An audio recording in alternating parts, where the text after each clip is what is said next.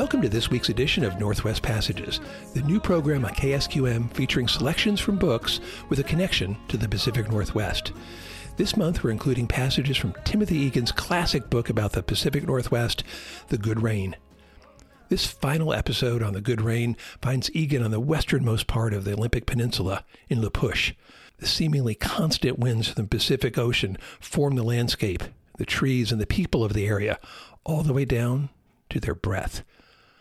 This is a passage from The Good Rain by Timothy Egan. Sometimes the wind along the Pacific shore blows so hard it steals your breath before you can inhale it. At La Push, a Quileute Indian village huddled amidst the sea stacks of the Washington coast, the wind owns almost every other breath. Few people live along the shore from San Francisco to Vancouver Island, in those places where humans have settled in next to the raging surf. Often there are more Indians than whites. Such is the case here at La Push, where one must have skin of cedar bark or the sea otter's sense of humor to live with the theft of many breaths. Compliance with nature is a virtue, and nobody in La Push thinks of this most northwestern edge of the lower 48 states as land's end. Rather, it is land's start. As a soundtrack to the task of sorting cluttered thoughts, there is no better music than a winter storm on the northwest coast.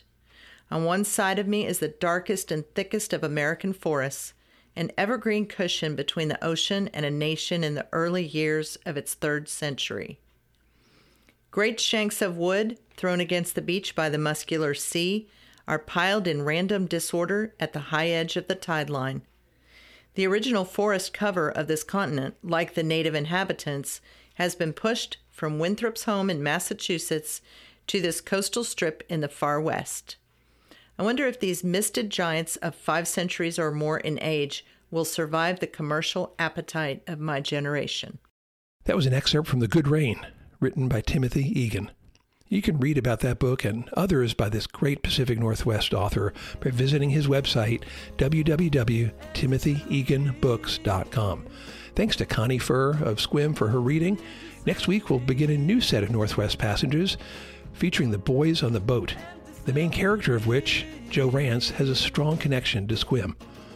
This has been a production of KSQM Studios.